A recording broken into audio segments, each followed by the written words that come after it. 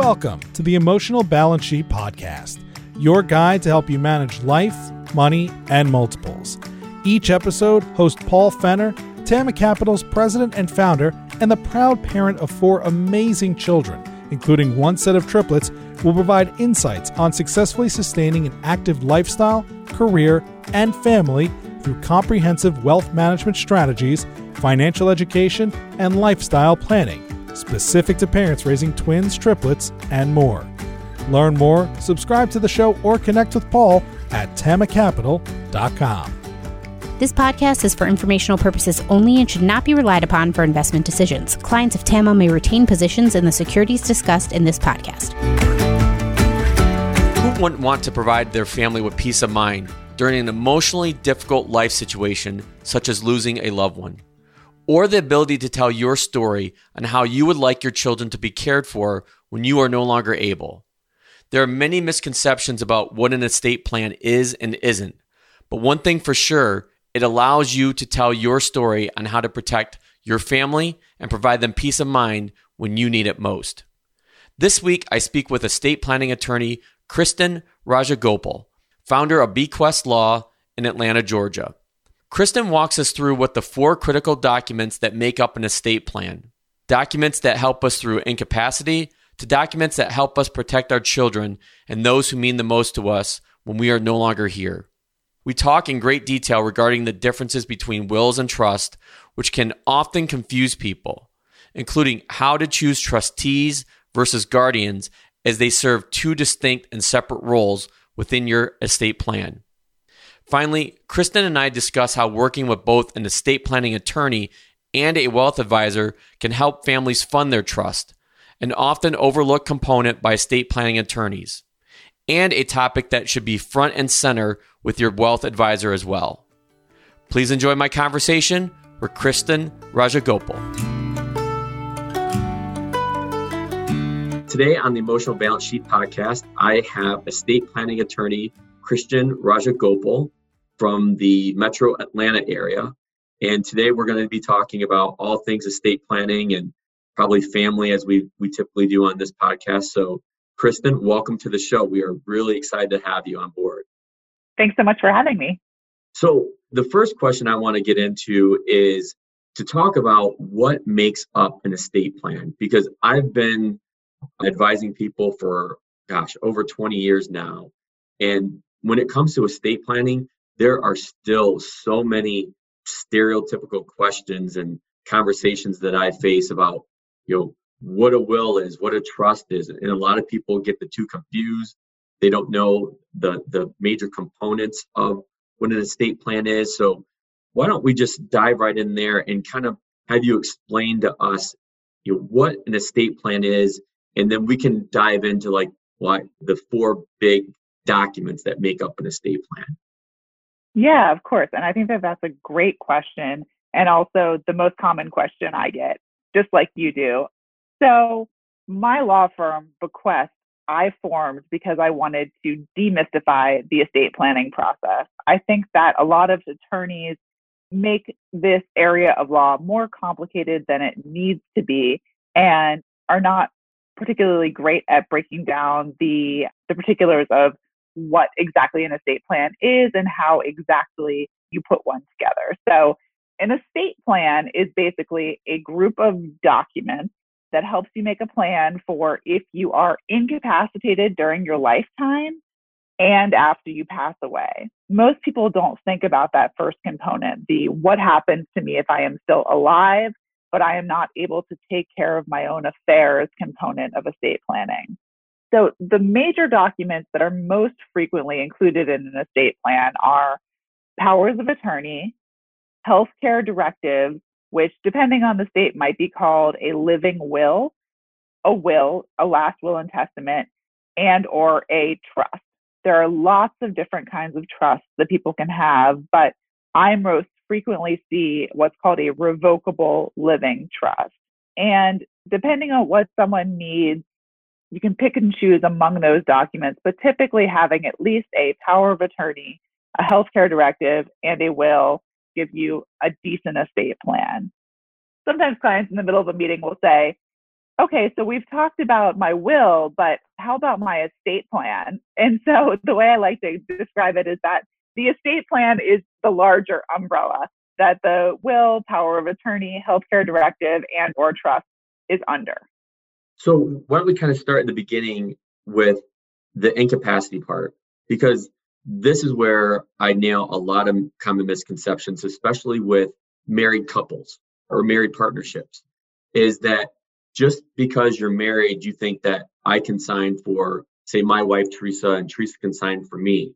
And when I first meet with people and I crush that stereotype right out of the bat, because you can't. You may think you can, but just because you're legally married doesn't give you the legal right to sign for one another. And that's where the durable power of attorney comes into play, correct? Yeah, that's exactly right. I mean, you can break that down to kind of every level of your financial life, from your mortgage to your tax payments to your banking practices, credit cards, etc. And if your spouse or someone close to you, like a parent, can't manage his or her own affairs, you're not going to be able to just call the bank, call the mortgage company, call the IRS and handle things on their behalf unless you have a durable power of attorney. And that's a good thing, right? Because you don't want someone to just be able to call in and make changes to your bank account without your authorization. But it also creates a lot of headaches. Often clients say, well, I don't want someone to have this power unless I'm incapacitated, which I completely understand, by the way. And it's a tremendous amount of power to assign to someone. At the same time, having to jump through the hoop of proving that your loved one is incapacitated at the time that you really need to act on their behalf can be really problematic. So I always include that as part of my analysis in drafting the estate plan as well. Yeah, because when you're the most emotionally vulnerable is when you need that document the most. And unfortunately, I've been through that with some of my client families before. And when I typically meet with a new family, especially a younger family, the conversation turns somewhat dark right off the get-go because I'm talking about death. Like, do you guys have an estate plan? Do you have, the right insurance coverage? But it's really, I focus on the estate plan because you're dealing with younger children. So the odds that mom and dad tragically pass away together at the same time are fairly low or remote. But the whole piece of what drives people to put together an estate plan, from my perspective, is to give that peace of mind. Just like people come and work with me because at the end of the day, that's really what I'm providing them, peace of mind through wealth planning, portfolio management, tax services as well. Same thing with your firm Bequest. At the end of the day, when we finally sign those papers for the estate plan, there's that sense of relief that, okay, I know that my kids are covered both from a guardian standpoint and a financial standpoint. Yeah, I think that's really right. I mean, that's a phrase that I really focus on as well. I think it's really easy in your line of work and in mine to scare the heck out of people, but that's not the perspective I come at it from. I like to provide that peace of mind in knowing that if you are incapacitated, if you do die in some sort of untimely way, not only are your kids covered, your surviving spouse is covered, people who are dependent on you are covered for the long term. But also the peace of mind that I really try to drive home to people is, if you don't have a good estate plan, not only are your own wishes not going to be effectuated, but someone's going to have to pick up the pieces. The probate process for someone who does not have a good estate plan, or at least a basic will, can be an absolute train wreck. I know you've seen that too. And it just winds up costing so much time and so much money in a time where people are really not in an emotional place to deal with it. So even if you don't have particular wishes about what happens, most people care enough about the people who are left behind not to leave a mess for them. Right, exactly. And the way I kind of frame the estate planning process when I first sit down with families it's your ability to tell your story while you're still here. And it keeps it private. That's one of the other things about probate. Probate is public. Anybody could go down to the courthouse and see, and we've all heard of these, famous people that didn't have an estate plan. Prince comes to mind because I live in Metro Detroit. Aretha Franklin comes to mind.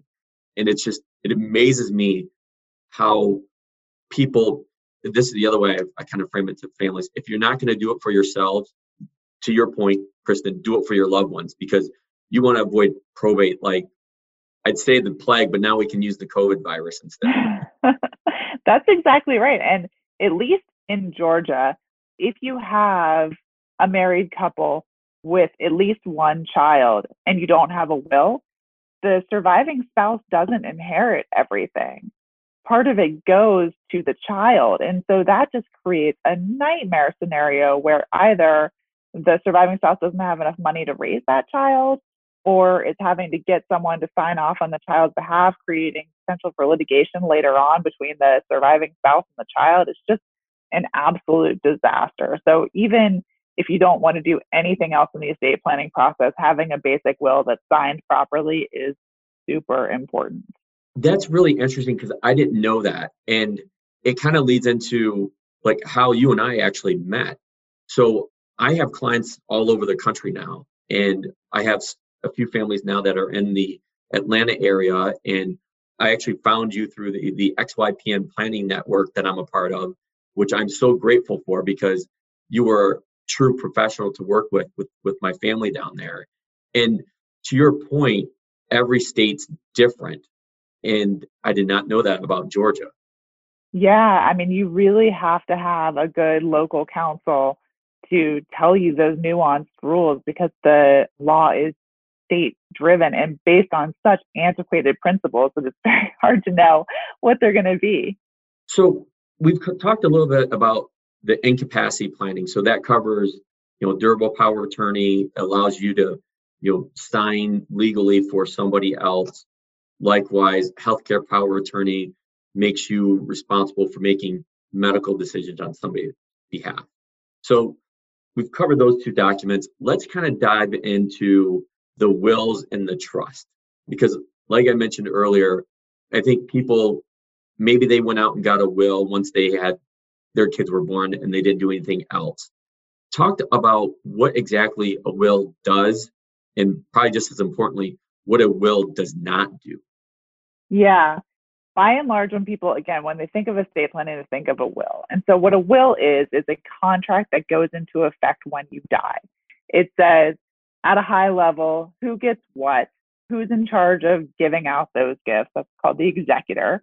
And what you want to have happen to your body, cremation versus burial, and who you want to take care of your kids. So these things are obviously important. Of course, it's very important to have those things in place. But what it doesn't do, that you alluded to earlier, is it does not allow you to achieve any of those things privately and outside of the probate court. So in Georgia, the probate court has traditionally been fairly efficient. It really varies state to state. COVID has really derailed all court proceedings, especially in the probate court. So those going through probate right now are in a bit of a disaster situation. So let me pause for 1 second and explain what probate is. So probate is the process of legally proving your will to the court. So someone passes away with a will, their executor takes the will to the probate court with a petition saying, hey, this is a valid will. Let me do the things that this will tells me to do. Give this money to my surviving spouse or my kids or my parents. So everything that happens in the probate court is public. So I could go down to the probate court and pull anyone's will. It's a publicly filed document, just like any court case would be. The other thing that the will does not do is it does not allow you to exercise that much control over things after you pass away. So let's imagine that you want to leave money to your wife, but you also want to make sure that your wife provides for your kids after she passes away. Well, you cannot exercise that control through your will. You can hope that she drafts her will to say she's going to take care of your kids, but she can always change that will after you pass away. So it only allows so much control. A revocable trust, on the other hand, is a legal entity that you put your stuff into during your lifetime. And by your stuff, I mean your house, your bank accounts. You can have your retirement and life insurance flow through it. And you can design to the most minute detail who gets what and when, controlling all aspects of your estate plan. And if you fund it properly, meaning moving your assets into it properly, then you avoid probate altogether. So no need to deal with a probate court.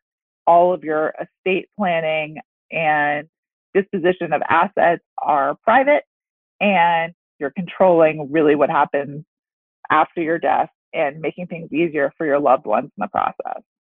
So let's talk about the term that I use, and I know you do as well, is funding. A lot of people don't necessarily know what funding a trust means and how you go about it. That's one of the reasons why I enjoyed working with you so much, because we share that same principle where we're working together to make sure that we get all of our clients' assets into the trust, so that way they don't fall out into potential probate situation. So what does that mean, funding, and how do you go about funding a trust? Yeah, again, great question. So the thing that I see a lot, and I think you see a lot too, is people saying, oh yeah, I have a trust. And then I say, okay, well, let's walk through what your assets are and how you've moved them into your trust. And they kind of look at me with a blank stare, like, what are you talking about? I have a trust, it's done. Exactly. Well, the trust process is a multi-step process. So first you draft and sign the trust, and then you need to put things into it. If you don't have your assets in your trust, it does not work. So again, what do I mean by that? What is funding? I'm just going to go through a couple of assets and what that would look like, and then give you more of a high level overview. So funding is, again, putting your assets in your trust. With your house, you would have to record a new deed, deeding your house to your trust, which is, by the way, much easier than it sounds like it's going to be. Make changes to your bank account to either have them in the name of the trust or payable to the trust on your death. Consider naming your trust as the beneficiary of your life insurance. Again, factual situations vary. Different things make sense for different people, but basically funding is a analysis of all of your assets, what you have, where they are, and how you move that particular thing into the trust. The thing that breaks my heart is to see someone who passes away with a trust that is 80% funded, and they've a couple of bank accounts out because they forgot about their trust or they just never managed to get it in. And that means that they have to go through probate and also trust administration, which just to my mind is a disaster. So whenever I do a trust for someone, I provide a detailed checklist, a letter, and follow up with them to make sure that they've really transferred their assets in the way that we discussed. Because otherwise it's just not working right. And then what is the point of me drafting your estate plan? I mean, I really want to help people and make sure that things are working properly for them. Right. So one of the things that I know I do, like when I'm sitting down with a family and doing their annual review, is making sure that, we didn't add an account like a, IRA or taxable brokerage account or a new high yield money market account online or something like that. We go through that and make sure that we funded it properly, meaning, most cases, if you're in a married relationship, spouse is primary beneficiary and then trust is, secondary beneficiary. Do you have some kind of a review process with your clients that you do on some kind of frequent basis, whether it's annual, 3 years, 5 years? I was so grateful to work with you on our shared client, because I think that having that kind of team approach to funding of a trust and just the financial and estate planning generally is the most successful for clients. So what I do when there's wealth manager like you involved, like we did with our shared client, is I share the checklist, the letter, the document, so that we can be on the same page on an ongoing basis. So I say to the client, listen, when you get a new asset that is large, call me, email me, ask your wealth manager, have wealth manager ask me, so that we can make sure it's in the trust. I also follow up with clients on an annual basis to say, hey, remember when we talked about funding your trust? How's it going? Here's the checklist. Here's what we talked about as a reminder. Do you need help? I have clients call me every day, every other day, and say, hey, I'm buying this house. Hey, I got a new bank account. What do I do? And I'm always happy to take those calls and emails because I really just want their estate plans to work for them. So actually, that's a point I wanted to come back to that you had mentioned. When it comes to deeding your trust into your estate plan, I'm familiar with a couple different ways to do that. Can you walk us through, because you had mentioned it's not as difficult as it sounds? Yeah. So basically, our signing meetings, the signing meetings I have with my clients when we're signing all of these estate planning documents, it's kind of like a real estate closing, right? You're flipping through all the pages and signing and signing. So one of the documents that I have my clients sign is a new deed, which basically would be similar to what you'd sign at a real estate closing, except instead of moving from the old owners to you, your house is now moving from you as an individual to you as the trustee for your trust. So it doesn't have any effect on whether you can sell your house later. It's all just the same. It's just now held under the umbrella of the trust. And that's something I should also mention, which is people always say, well, I don't want to put my stuff in a trust because then I won't be able to close my bank account or I won't be able to get money out.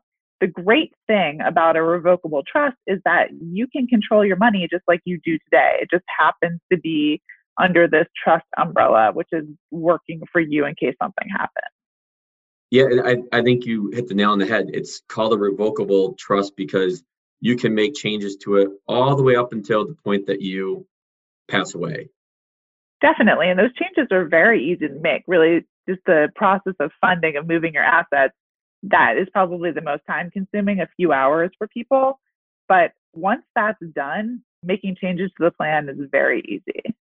Let's go back to the trust specifically, because one of the things that I often see when working with a family is deciding when their children should get their inheritance, if you will. And that's where I really love having a revocable living trust, because basically the sky's the limit, as you well know, on how you tell that story and when you want the kids to receive it, how much they get, how often do they get principal or do they only get interest. Can you walk us through like some common scenarios that you typically see with families dividing up trust shares and how that operates? Yeah, of course. So the good thing about a trust, you can tell I have little kids in this description. It's kind of like a choose your own adventure. Really, I mean, you are designing to be what you want it to be. And a lot of it is a little bit subjective based on what were you like at 25? Would you have been ready to handle $200,000 check arriving in your mailbox, or would you have just gone to the bar? So a lot of it is subjective. Most people want to provide some start money for their kids somewhere around college graduation to mid 20s. Most people want all of the money to be out to their kids by mid 30s. Obviously, there are people on either side of the spectrum. The people who think my kids are just going to get it all at 18 and I'm not going to worry about it. And the people who say, I don't want them to ever inherit a lump sum. I want them to just have their needs provided for. So the trust can achieve all of those goals. The thing that is great is that I draft my trust so that the guardian or trustee can pay for the child's needs until he or she is ready to inherit. So like you're not having to figure out how much college is going to cost in 10 years. You just say, I trust this person to decide what my child needs annually, quarterly, for college, for education, for healthcare, etc., just as you would be making those decisions if you were still alive. The other thing that's good is to not have the distributions, the gifts to your kids happen automatically. Instead, you should have your kids request the gift. So let's imagine you get 50% at 25 scenario. The child should request that money from the trustee rather than the trustee paying the child that money automatically. Reason being that you never know what sort of financial situation your kid's going to find himself in. Even if you have the most responsible child in the world, could still have been in a car accident, being sued over, whiplash or something like that. And to receive a check outright would be to subject the child's inheritance to possible creditor or lawsuit issues. Whereas, if a child is fine and there's no creditor issues, there's no lawsuit issues, he or she can request the check and it's fine, rather than having that money fall into hands that you would not want it to. And I think that you just hit on something two things I just jotted down I wanted to follow up on, is having that trust actually gives you an additional layer of protection, just like you laid out. Like if your child is involved in a car accident and unfortunately, somebody passes away and they're proved to be at fault, their inheritance cannot be touched through some kind of lawsuit. And so, that's one example. Another good example is, say they get married and the marriage doesn't work out. Their inheritance, their trust stays with them. It's not applicable in divorce proceedings, if you will. Yes, exactly. And if you want them to keep their money in trust until their kids are old enough to inherit, you can design it so that their kids will inherit it, rather than it going to potentially, a bad marriage or a divorce situation like you described. Yeah, and that's where it gets back to the storytelling ability with a trust is, pretty much infinite. So let me just ask that. I'll ask two questions. How important are trustees and how important are guardians? So in my experience, people have the hardest time deciding on guardians, and I'm no exception. I mean, it is terrible in every way to imagine someone else raising our children. I mean, we love our children and we don't want anything to happen to us or to our family relationships. So I find that my clients struggle most with guardians. At the end of the day, I think it's an important decision. I think that the trustee might be an even more important decision, because this is the person you are trusting with your family's financial future. This isn't just someone who is going to keep the money for 6 months and then pass it off. This is someone who is engaging as the ongoing manager of your money. And so to the extent that that person has a good working knowledge of finance and of family interactions, and it goes without saying that this needs to be someone that you trust. They will have access to your money. There's always the mechanism of a loss to someone later, but that is a worst case scenario. You want to choose someone who's going to do a good job. You also want to choose a few backups. So I think that my dad is going to be a great trustee, but he's also 75. So dad until incapacity, and then sister, and then wealth manager, for example, is a great lineup. The last thing I'll say about that is you want to design your trust to make sense for your future life and who can remove the trustees. So do you want your kids to be able to remove a trustee if he or she is not doing a good job? Do you have this trust just because you're not sure your kids are going to be able to manage the money? Who's going to be making these decisions? How does it play out? How many different people do you have in the lineup? Because you really want these documents to work for the long term, not just for the next 5 years. Do you often see that the guardian is the same person as the trustee, or obviously vice versa? And if so, do you recommend for or against that? So I would say maybe 30% of the time it's the same person. And the way I explain it is this. Sometimes the person who is the most nurturing, who you want to take care of your kids, is not also the best with money. And so do you want that check and balance? Do you want that oversight over your guardian and how the money is spent? Or do you have just one person in your life that you trust with absolutely everything, and that's going to be the person who's going to take care of it? Yeah, I would agree with you there, because with all the family estate plans that I've worked on over the last 10 plus years, typically there's always somebody different. There's always, the guardian is not the same as a trustee. And then there's the backups too, because I agree with you. You have certain people that personally I would feel more than comfortable raising my kids, but from a money management standpoint, that's a whole different ball game. So yeah, I mean, it's just a completely different skill set for most people. I mean, occasionally we have the client who has the brother who is both the go-to guardian and also is a wealth manager or lawyer or CPA or something like that. And then it's a good fit. But by and large, it's better to have the check and balance.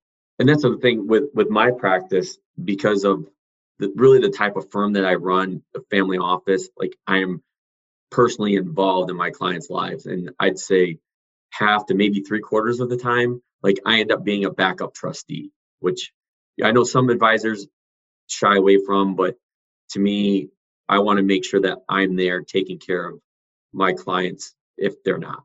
So Yeah, and I think that just really speaks volumes about you. I'm working with so many clients with wealth managers. I will tell you that that's not always the case, but with our shared client, they wanted you as their backup trustee without hesitation and felt completely comfortable with that selection. And so I think that really just speaks volumes about your involvement in your clients' lives. well, thank you. Because I remember we were shooting emails back and forth, and you had asked me, "Hey, do you feel comfortable doing this?" And I'm like, I better call her, because like, was there like a meaning behind that? I didn't know, because like it just comes natural to me. So again, I want to be there for my clients and make sure that they're taken care of. To a few personal questions I had for you. So how did you end up getting into estate planning? So of all the law that you could have practiced, how did you end up focusing on estate planning? So, as I mentioned at the beginning of our interview, I really wanted to demystify the estate planning process for people. When I came out of law school, I worked at a firm where I did kind of jack of all trades. It was a big firm, but I wound up being kind of the go-to associate, corporate litigation, estate planning, you name it. And then I worked at big firms for a number of years, focusing on litigation, actually. And then after I had my son, Rowan, my first son, I looked around my neighborhood and I said, oh, look at all of these people who do not have an estate plan. This is a need that my community has that no one is filling. And I think that they're not having that need filled because they have no idea how much it's going to cost. They do not have someone who is relatable who can help them. And, someone who frankly has the education and is going to solely focus on this. I see a lot of estate planners in Atlanta who handle divorces and car wrecks and estate plans. So to my mind, that's really not what you want. You want someone who's going to be singularly focused on estate planning. So I thought, why don't I start a flat fee estate planning firm to serve my neighborhood? And it's really just grown from there. And the reason that I love it is that I am interacting with the people who would be my friends, who are my friends, people who are planning for their families, who are planning for their family businesses, multi-generational planning, where my clients are worried about their parents, or parents are worried about their adult children. And it helps me feel like I'm really making a difference in people's lives and in a way that I can completely relate to. I have 2 little kids, and I have recently had to make these guardianship decisions. I have aging parents and have had to talk through their estate plans with them. So that's how I wound up with estate planning, but it's the best fit for me. So along those lines, I know you have 2 young boys, right? Your 2 are boys, Yes, okay? yes, 2 2 and boys. 5-year-olds. I know before we hit the record button, you live and practice in Atlanta, but now I find you in Montana. How has COVID been for your family? So we were talking about this a bit before you started recording, which is that COVID has just been a disaster, for so many people, including me. But I've really tried to recognize how lucky I am in the scenario. And here's what I mean by this. We have been lucky enough to have our nanny. She moved in with us a week after COVID started. She helps with my kids' school. She takes care of them, allows me to continue working full time, and my husband working full time. She's administering the virtual school. So really, I can't complain for a second about management of children. At the same time, having to wear the hat of parent and business owner and spouse and child, etc. It's a lot of hats to wear, and it can be draining a lot of the time. The last thing I'll say about COVID, I think the thing that was the biggest challenge for me is the unpredictability and how sudden it was. Obviously, I'm a planner. It's my work focus. And so to have this sudden life change dropped in my lap has been a tremendous disruption. At the same time, I think all things considered, we are faring incredibly well. On my second episode, I had Dr. Laura Hutchinson. So if you want to listen to that, you can go back to tamacapital.com/number 2 for episode 2. And that was one thing that we talked about at great length, was the self-care that people need to do, especially married couples with kids, because the kids are under stress. They handle it different than what adults do. And that was one of the topics that we talked about at great length, is especially if you're working at home with your spouse. Like with Teresa, it's like I was passing her all the time, but basically treating her like a coworker. I'm like, wait a minute, that's my wife. That's not just, another, random person I'm passing in the hallways, if you will. And likewise. So I think it takes a lot more communication with each other, as spouses, as partners, with our kids. And I fully admit, that's an area where I feel like I failed. Every day I keep trying to be better dad, better husband, better advisor for my client families. And there's days where it's a struggle because you're wearing all these different hats, and there is more pressure. But to your point, like we also talked about, when I look at the community that I live in here in Metro Detroit, there's such a social economic divide between people that are actually thriving through this and people that are still really struggling, that don't know where their next meal may come from, or how they're going to keep their kids from falling behind in school because they're virtual and they can't necessarily work virtual. And those are the things that I wonder about that will have long lasting consequences from this virus. I mean, it's unfortunate. We feel for families that have been affected, that have had people pass away, but there will be a time when the pandemic runs its course, but the aftermath of it will still be with us for a long time. Yeah, I mean, I really think, looking back on the Great Recession, 2008, 2009, I was in such a different place then. I had recently graduated from law school and was a new attorney, and was just so much more vulnerable to the economic pressures of that recession. And I think that has made me feel so much more grateful and aware of how fortunate I am this time around. And I think you're right, the stark contrast between how well we have fared and how terribly so many people have fared is really jarring and really terrible to think about. The economic disparities and the people who are not able to put food on the table or lost their, minimum wage jobs. It's just, I've been very fortunate to not be in that camp. So I want to flip this completely and go in a positive manner. And so as we wrap up our conversation, the question I ask of all my guests is, what is the one thing, or multiple items, if you will, what do you love the most about being a parent? So that is the hardest of the questions, Paul. I mean, you could have asked me anything about estate planning. Like you said, I have 2 little boys, 3 and 5. And yesterday we were getting our family photos taken for our Christmas cards. And the photographer kept telling them, hold hands or hug each other. And that just inevitably devolved into them just trying to beat the heck out of each other, Yep. knock each other over, hit each other in the head. And so much of my time is kind of like block and tackle, keep these kids alive and from killing each other. But here we are on the 29th of October. And so I think the thing that is my favorite is reliving all of the fun things of childhood through my kids' eyes. So Halloween is in 2 days, watching them get dressed up in their costumes, even if Halloween is pared down this year, is so fun and reminds me of all of my awesome holiday memories, and thinking forward to Thanksgiving and Christmas, and just reliving all of that joy and excitement through my little kids. It's the best. I think that's a perfect way to wrap up our conversation. Kristen, I can't thank you enough for being on the show. I think hopefully we've demystified what estate planning is and maybe crushed a few stereotypes along the way.